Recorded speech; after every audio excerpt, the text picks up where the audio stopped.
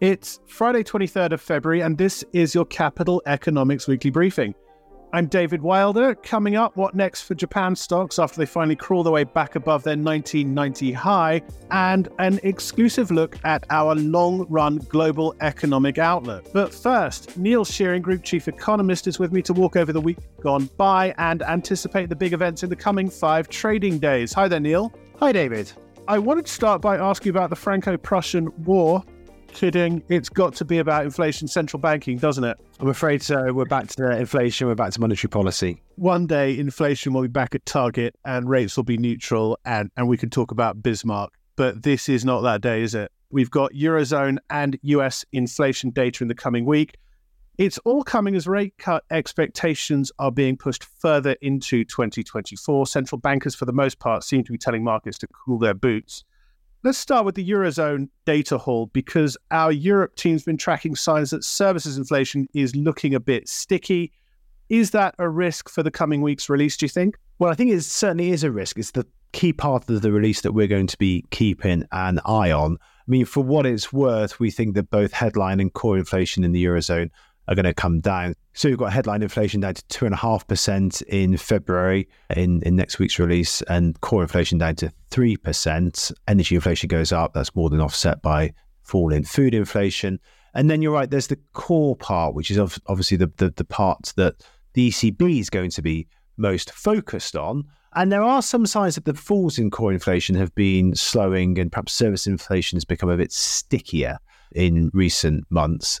Now, to some extent, that's not the big surprise. Obviously, core inflation has come down a long way. Like I say, it's back at kind of 3%, and we still think it's going to fall further. So some of those factors that have pushed up services inflation, I don't think will persist, but it's clearly, as you say, rattled a few on the governing council. We've had a few speeches over the past week or so pushing back on the idea of rate cuts in April. And it's now the case that I think markets are pricing a less than 50% chance of an April rate cut. We'll be publishing our ECB Watch, which is the publication in which we preview the forthcoming ECB meeting in the coming week. We'll take a view on April's meeting there. For now, we think it's probably too soon to completely rule out an April rate cut, given weakness in the real economy. Of course, German recession confirmed in some of the GDP data over the past week or so, and given the fact that we think core inflation has got further to come down, it's probably a bit too soon to rule out an April rate cut still. What about US PCE? This is the inflation series that the Fed watches. The next release is out this coming Thursday, comes on the heels of that massive January payrolls number and the hot CPI report for January. What's this week's release going to do to expectations for that first rate cut, do you think? Yes. Now, first point is that this is PCE data for January. We've got the inflation data for the Eurozone is for February. This is for January. So that's the first point to make. The second point, as it relates to the US, is that it's PCE that the Fed looks at rather than CPI. And in particular, it's core PCE. So that's the number to be watching for and paying attention to. It increased by 0.24% in December. We think it's going to increase by 0.35% in January. That 0.35%, of course, is important because it gets rounded up to 0.4%. And I suspect if that's the number, it might send a few more shockwaves and a few more jitters through bond markets. And it will reinforce this narrative that inflation, or rather the disinflation process, has stalled. When you unpack exactly what's going on under the hood, I think there are fewer reasons to be concerned. A lot of the increase in PCE, core PCE that we're anticipating in January is about stronger gains in healthcare services and portfolio management charges that are linked to a strong stock market, rather than factors that are necessarily driven by the underlying strength of demand in the economy and underlying price pressures. So perhaps less to be concerned about when you dig into the data than the headline number might suggest for core PCE, but I think it could be another week in which the inflation data start to unsettle bond markets. Let's look further ahead. Let's look past these inflation releases, look past central banks and hone in on November's US election, because we're continuing to add to our analysis of what this election could mean for the global economy. This past week, we've had 2 major pieces of work on aspects of that, the sort of the global macro risk, the market risks around that. The latest looks at what could happen if Donald Trump is re-elected and makes good on his tariff threats that he's making on the campaign trail. Looking at our report and some of the election polling data, it would be hard not to conclude that on the economy, at least, Beijing must be pretty nervous about his re-election. Yes, that's right. I mean, actually, when you look at the effect that the first round of Trump tariffs had on China's economy in the 2016-2020 presidency, it's pretty difficult to ascertain there's any effect at all, really. Now, there's a couple of reasons for that. One is that the impact of tariffs on China's exporters was offset partially by a weaker renminbi, but also we saw some routing of exports through third-party countries as well. So that helped to kind of mitigate the effects of tariffs on China's export base. I think this time will be different, and it'll be different for a couple of reasons. One is that the scope of the action that is being proposed by Trump at this stage looks larger. Of course, he's the presumptive nominee and he has to win an election too, so we shouldn't assume that he's going to be the next president. And what's more, policies often change from what are discussed on the campaign trail. But nonetheless, what he's talked about so far, 60% tariff on Chinese goods, for example, looks much bigger in scope and size than we've seen previously. In order to fully offset the effect of that tariff, the renminbi would need to fall to something like 8.5 against the dollar, our estimates suggest. And I think it's difficult to envisage a slide in the currency on that scale, given the destabilizing effects that it would risk.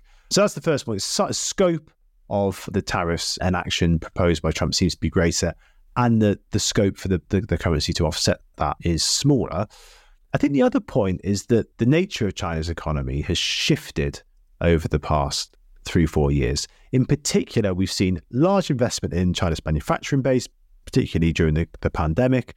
We've also seen China's trade surplus, current account surplus, rebound as a share of global GDP over the past couple of years. So it's now much larger than was the case in 2016, 2017. Now, you won't get that by looking at the Chinese trade data. But when we use the Chinese customs data, which takes account of the fact that a large chunk of Chinese exports increasingly go through what are called bonded trade zones and therefore don't appear in the Chinese balance of payments data, the Chinese trade surplus looks a lot larger. So China's invested a lot in manufacturing capacity. Its trade surplus with the rest of the world has already rebounded a long way. And now there are concerns, not just in Washington, but also in Europe, about Chinese firms dumping manufactured goods on the rest of the world because they have this excess capacity. So I think that the geoeconomic and the geopolitical context has moved on a lot in the last 4 or 5 years. Putting all that together, what does this mean in terms of global fracturing or fragmentation, as the IMF calls it? How does this fit into that narrative that we've been following the past few years? Well, I think one point to make is that whoever wins the presidential election in the US this year, fracturing is not going to go away. It's striking that the tariffs that Trump put in place in his first presidency, Biden kept in place during his presidency. And in fact, the scope of the measures against China has actually widened under Biden. So fracturing is not going to go away. Now, we spent a lot of time over the past couple of years, including on this podcast, talking about small yards and high fences when it comes to US-China fracturing. The small yard being a small area of bilateral trade or investment flows affected by controls, but the high fence being the fact that those controls are very strict and stringent. So large amounts of US-China trade and investment flows don't really get affected by fracturing, but those aspects that are affected by fracturing, for example, chips and batteries and advanced manufacturing and biotech, the controls in those areas can be very stringent, and the effects of those controls can be wrenching. One of the issues, though, is that we have never really defined just how big that small yard is and what's included in it. And I think one of the dangers or risks with, say, a 60% unilateral tariff on Chinese goods proposed by Trump is that unintentionally that yard becomes much larger. So we move from a situation where we have a small yard and a high fence to a larger yard, but still a high fence. So we unintentionally perhaps expand the scope of US-China fracturing to include a much larger number of areas. The other big piece that we had on Trump this week, all about his impact on financial markets, as big a splash as his policies could cause. I think that piece concluded it wouldn't be enough to burst this AI-driven stock market bubble. I mean, that's key, isn't it? This is a tech-driven market bubble like railways, like the internet before it. Given we've had these Nvidia earnings as well this past week, talk a little bit about market bubbles and the development of technology like AI. Well, I think one of the big differences this time around compared to previous episodes is that actually the tech companies that are at the forefront of the AI revolution are hugely profitable and hugely cash generative. So if you think about the tech stocks that inflated during the dot-com boom of the early 2000s, often many of these companies were kind of loss-making, whereas we've just seen, as you say, Nvidia's results, huge revenue growth, huge profit growth. And the same is true of the other Magnificent Seven. So I think the context is slightly different. However, if we look at conventional measures of valuation, it does look pretty stretched in the tech space. Look at price earnings ratios, they look stretched. If you look at measures relative to other valuations, so for example, valuations of equities relative to bonds, it looks stretched too. So I think this probably is the early stages of a bubble, notwithstanding the fact that these companies are profitable. And there are lessons from history here. You're right that it is common for bubbles to inflate around new technologies. However, one of the other lessons from history, as Keynes says, is that bubbles tend to inflate for a lot longer than one can stay solvent. And if you look at the measures of valuation, stretched though they are, they're nowhere near as stretched as they became at the height of the dot-com bubble. So my sense is, yes, this is a bubble that's starting to inflate, but on balance, it's probably got a lot further to go. Neil Shearing there on market bubbles, Trump versus China, and our inflation previews for the coming week. I'll add our US elections page to the podcast notes. It's the gateway to our growing body of analysis on the macro and market risks around November's vote. On bubbles, I'll add a note by John Higgins, our chief markets economist, which explains why this bubble is different, what that means for the market outlook. All of this analysis is available as part of a subscription to CE Advance, our premium platform. Learn more at capitalecon.com/CE-advance. That's /CE-advance. Staying on markets, Japan's Nikkei 225 index finally hit a new record high this past week, overtaking the previous record set 34 years ago. The performance of Japanese stocks has been helping fuel talk that the country's economy and its industrial base has finally turned a corner after a decades-long hangover from its debt binge. I spoke earlier to Marcel Thieliant, our Asia-Pacific head, and senior markets economist Tom Mathews about whether there's anything to the hype around the rise in Japanese share prices. Here's that conversation now. Hi, Marcel. Hi, David. Hello. Marcel, I'd like to start with you. What we're seeing in the stock market, to what extent does this reflect a fundamental shift in perceptions around Japan Inc.? Well, there's definitely been a narrative that there has been a fundamental improvement, particularly in corporate governance, that explains the recent strength in the stock market. And if you look at indicators of corporate governance, they certainly have improved. So the Tokyo Stock Exchange compiles an annual yearbook with lots of indicators, and they pretty much all point to in the right direction. The key problem, though, is that it's a bit more difficult to see that on the ground. So if you look at the profit margins of Japanese firms, Japan ranked in the middle of the pack among G7 countries on the eve of the pandemic, but its profit margins are now the lowest in the G7. So it's a bit difficult to argue that this improvement in corporate governance is having any real effects on corporate behavior. I think what's less appreciated, though, is the fact that higher inflation could actually be quite positive for the stock market. Now, in principle, if you have high inflation, you should also have a higher discount rate. So it's not necessarily positive. But the Bank of Japan obviously has kept interest rates at close to zero, and long-term interest rates also haven't risen all that much, even as the Bank of Japan has loosened its grip on the bond market. So if you think that inflation in the long run will be much higher than it was before the pandemic, that is definitely a positive for the stock market and could explain some of the strength that we've seen recently. I think the main problem, though, is that investors are conflating cyclical strength in corporate earnings, mostly driven by the very weak yen, with a structural improvement. So the weaker yen boosts corporate profits in basically through channels. The first is through export earnings. Now, Japanese firms mostly price their exports in US dollars and price them to market, which means that they don't typically adjust those prices very much. So weaker yen basically boosts the yen value of those foreign currency imports. but more importantly, Japanese firms earn a lot of money from their overseas subsidiaries, and those earnings are worth 1-to-1 more in yen if the yen weakens. So a lot of the strength in corporate profits that we've seen over the last couple of years is simply down to the weak yen. And once the yen does start to strengthen as overseas interest rates fall back again, that tailwind will turn into a headwind. Tom, tailwind to headwind. Talk a bit about the yen in driving these stocks and talk a bit about where we see the yen going over 2024 and obviously implications for Japanese equities. Yeah, look, I mean, to start with, we see the yen quite a bit stronger over the rest of this year. So we're forecasting 130 to the dollar. That's almost 15% stronger than its current level of around 150.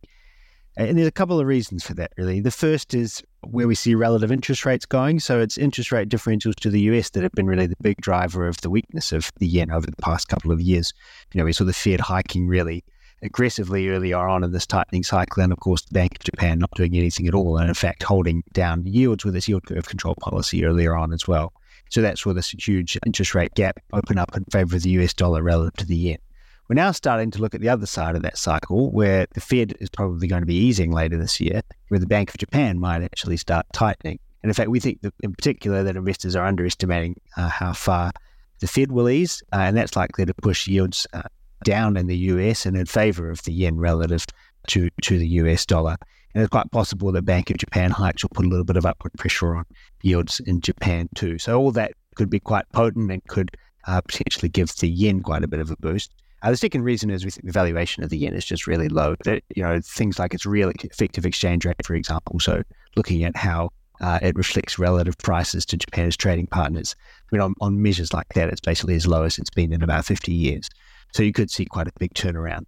Now that, as Marcel alluded to, would be pretty negative for Japan's stock market, essentially. So, we're forecasting Japan's equities to fall quite a bit over the rest of this year.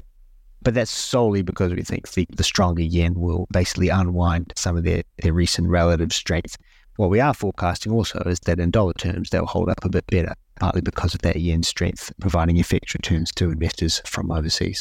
Remind us of what our forecasts are for Japanese equities. We forecast the topics, is that right? Yes, that's right. So for the topics, we're forecasting 2,440 for the end of this year. So that is almost 10% below its current level, as I said, really just reflecting the large rebound that we're anticipating in the yen relative to the dollar. And yes, you're right also that we do forecast the topics. Obviously, it's the Nikkei at the moment that's got everyone's attention because it's the one that's retraced its all-time high, whereas the topics is still slightly below its own mark on that basis. But the topics, of course, as listeners will know, is the market cap weighted index, the more modern one that I think is probably ultimately more relevant for investors than the somewhat old-fashioned Nikkei. Marcel, I want to bring you back in. You've spoken about inflation, obviously touched on the BOJ, but just to give us a bit more on this. So you're forecasting an April rate hike from the BOJ. You've just published a note talking about how the BOJ has succeeded in creating a high-pressure economy. Talk about that in terms of the BOJ policy outlook. Have they finally slain deflation? We could actually argue that they had this slain deflation before the pandemic already, when inflation averaged about 0.5%. But I think what they may have finally achieved is actually meeting their 2% inflation target. I mean, a lot of the strength in inflation that we saw over the last couple of years was simply driven by the weak yen and soaring import costs. But there are now mounting signs that domestic inflation is picking up. So there's this what the Bank of Japan likes to call the virtuous cycle between wages and prices. So wages are basically rising in response to higher prices as employers seek compensation for the fall in real wages. And that is, at the moment, this cycle is probably strong enough to meet the 2% inflation target, but not more than that. So we think that the Bank of Japan will now use the current window of opportunity to end negative interest rates, to also end yield curve control. So basically end the most distortionary and the most extraordinary policy measures that they have in place. But we don't think there's a case for outright tightening monetary policy. So once that has happened, and as the yen starts to strengthen the second half of the year, bringing down imported inflation again, we think that the Bank of Japan will just stay put for the foreseeable future. Tom, finally, I can't let you go without asking an AI-related question. We're talking just hours after those Nvidia earnings were out. AI at the tipping point, says CEO Jensen Huang. What does AI mean in terms of Japan stocks? Look, I think it's definitely been on net a positive for Japan stocks. We've seen since AI enthusiasm, if you like, started to grow around the middle of 2023 that Japan stocks have done well. And of course, as we've discussed, a large part of that is the weakness of the yen. But I think, they have benefited from enthusiasm about AI as well. So they've lagged maybe the US, which is really the center of this technology and the center of this excitement among investors about that. But they have actually fared better than a lot of other benchmark indices like Euro stocks, for example, or the FTSE or Canada's TSX composite as well. So other indices are actually, Japan does seem to be doing a bit better and maybe benefiting a bit more from that investor enthusiasm. And we saw that again today with the decent boost from those Nvidia earnings for Japan's equities as well. So, I do think they stand to benefit from that sort of enthusiasm. They're seen as being maybe a bit closer to the tech than some, and benefiting from it a bit more than some. Not as much as the US for sure, but certainly relative to some of those other benchmark indices, seems like they stand to do well. Does that imply that it's going to follow the similar trajectory to what we're forecasting for US stocks in terms of bubble forming and then bursting end 2025-ish?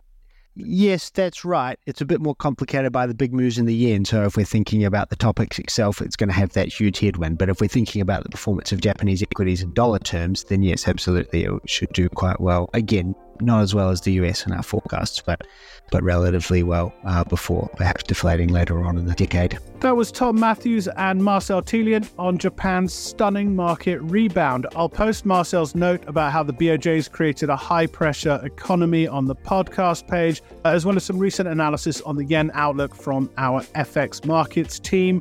Watch out for our coverage of that BOJ April decision. There'll be lots of analysis about the macro policy and markets angles in the lead up, on the day, and in the aftermath. And Marcel and co will be doing a drop-in. That's one of our short-form online briefings on the day itself.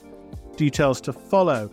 CE Advanced clients get invites to all our drop-ins, as well as a host of other tools to engage directly with our Economist team. Find out about our premium platform at capitaleconomics.com/CE-advance.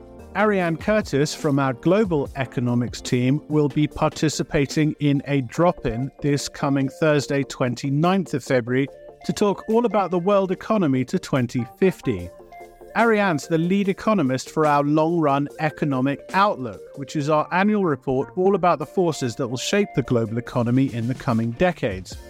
It's in-depth analysis coupled with extensive forecasts of key macro variables across DMs and EMs. And this year's report focuses on the risks of protectionism, but also on AI as a driver of long-term global growth. I spoke to Ariane about the report earlier in the week, and I started by asking how important AI is going to be to the global outlook. Yeah, it's going to be quite important, especially in advanced economies, and within that, especially in the US. So if we're right that AI is going to prove to be a genuine general purpose technology, then we think we could see productivity gains pretty similar to what we saw in the US during the ICT digital revolution. We think the boom isn't going to happen immediately. It's probably mostly expected to come in the 2030s, really. But that should lead to productivity growth in advanced economies averaging about 2% in that decade versus, the sub 1% rates that we've become accustomed to in the past couple of decades. So yeah, quite important. But as a counterweight to that, we have this long-running overhang of demographics. You talk about this, what sounds like a very meaningful productivity boost from AI, but I think one point your report makes is that it's not going to be enough to counter the impact of aging workforces. Isn't that right? Yeah, certainly not in some cases. So if we look at, for example, in Italy, in Germany, in Japan, all of those countries are set to see quite significant declines in their working age populations in the coming decades. The demographic outlook is also pretty bad in some emerging economies, such as the Asian tigers. And in those cases, we think that the weaker demographics, as you say, will offset any of the gains from AI. But it's not the case in every country. In fact, we think that strong net migration in Canada and Australia, for example, together with the fact that both of those economies are pretty well placed to benefit from the AI revolution, could explain why we expect growth to be the fastest among advanced economies actually in those two countries, even slightly higher than in the US.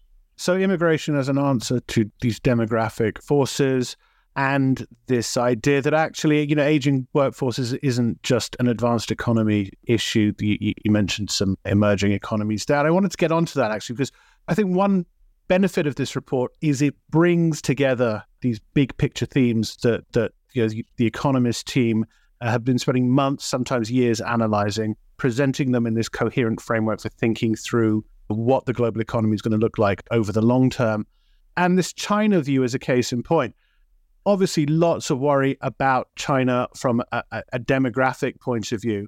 But there's also a lot of attention at the moment on China's economy, the slowdown, the absence of meaningful stimulus, and whether the government will push through enough stimulus. And your report makes clear that in the absence of fundamental reforms that China watchers have been waiting decades to see, the long-term outlook for the economy is a fairly grim one. In terms of the big macro picture, the big global picture, talk about where we see China going and what that means for the long term. Yeah, so as you say, we do expect growth to slow quite substantially in China, and that's really going to be quite a major drag on the global economy. So if we're right, that growth already in China is going to slow to about 2% by the end of this decade and be even weaker by 2050. That's going to have a big bearing on the global growth forecast. So, for example, that compares to growth in China of about 7% in the past 2 decades. This is one of the reasons that we don't think China is going to surpass the US in the relative economic size, and it's actually barely going to gain any ground in the coming years. And since really China was one of the major engines of global growth since the financial crisis, the slowdown, as I said, is a major reason why global growth is going to slow over the coming decades. But all that being said, in the report, we do try to flag some of the key upside and downside risks, given that, for long-term forecasts going such far out, of course, so much can change in the state of the global economy.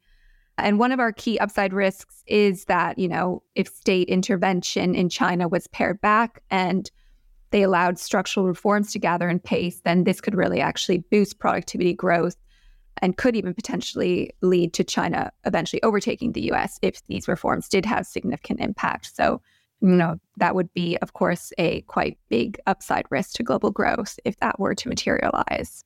But not our base case. I wanted to end just talking about inflation and interest rates, because obviously that is the big talking point of the moment. But I would like to look out towards 2050. Once we get past this current post-pandemic burst of price rises and monetary tightening from central banks, what does the long-term future hold? Yeah, so I think we've tried to make the case in both this report and in our previous work on R-star that really the era of ultra low inflation and low interest rates in advanced economies is probably over. So all those some of these structural factors, which weighed quite heavily previously on both of those, we think will go into reverse in the coming decades. So as I mentioned, AI is going to boost potential growth in economies. And given the aging of populations, it's likely that desired investment relative to savings is also going to rise. And all of this is really going to push up on equilibrium interest rates. So equilibrium interest rates, which often are referred to as R-star, we think will rise in the coming decades, and especially in the US. And so R-star, our estimate of equilibrium interest rates, we think is going to rise from, close to 0 in the Eurozone to about 1%, and a bit over that in the US to 2%. So, we've not really seen equilibrium interest rates at this level in the post-financial crisis era. That was Ariane Curtis on the long-run economic outlook. I will post the report on the podcast page. There's much more in there about demographics, economic fracturing and protectionism, as well as the inflation and rate outlook. I'll also add details of the drop-in. Sign up to ask Ariane and the team your questions about the long-term outlook in the live session, or just register to get a recording of the session as soon as it's finished. But that's it for this week. We'll be back next week with our preview of the UK's spring budget statement, our deep dive into the outlook for carbon prices, and Neil will be back talking central banks and inflation, bringing us up to speed on what's been happening and what we expect to see in the coming days, weeks, and months. Until then, Goodbye.